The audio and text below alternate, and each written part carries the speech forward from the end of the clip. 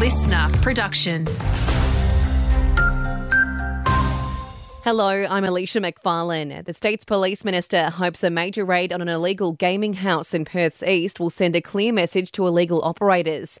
Close to $190,000 in cash, casino-style gaming chips and playing cards were seized, with a 35-year-old man charged. Paul Papalia says 3 Crown employees were caught up in the raid. At the first raid, 3 casino employees were found to be working illegally. They've lost their job. They've all been subject to other consequences. A primary school in the Goldfields has been forced to close due to elevated levels of mercury. It was discovered after police smashed an illegal gold extracting plot at a nearby property. Free mercury testing is being organised for kids and teachers at East Kalgoorlie Primary. A tragic ending to the search for a missing Perth man. 65-year-old Trevor McGilvray has been found dead 2 days after he went missing from his Lansdale home. Police aren't treating his death as suspicious.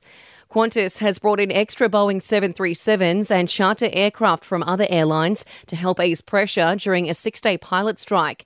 The Australian Federation of Air Pilots is pushing for better pay and conditions for WA pilots after failed negotiations with the airline. It's led to the cancellation of 25 Qantas Link and Network Aviation flights today. Bad ticket sales have forced the Groove in the Moon Music Festival to be cancelled. This year's event was set to travel to 5 locations across the country, including Bunbury. Tickets already purchased will be refunded. To sport, WA has claimed one-day cup victory today in Hobart. The West Aussies securing a 52-run win against Tasmania. A boost for the Western Force, with assistant coaches Will Eggleston and Mark Ozich signing contract extensions until 2025. And Collingwood's Nathan Murphy isn't rushing his return despite being medically cleared for concussion. I've participated in a lot of the training drills, and so if I was in the right frame of mind, I definitely could go out there and play football. I'm really healthy, I'm still running, I'm still doing gym.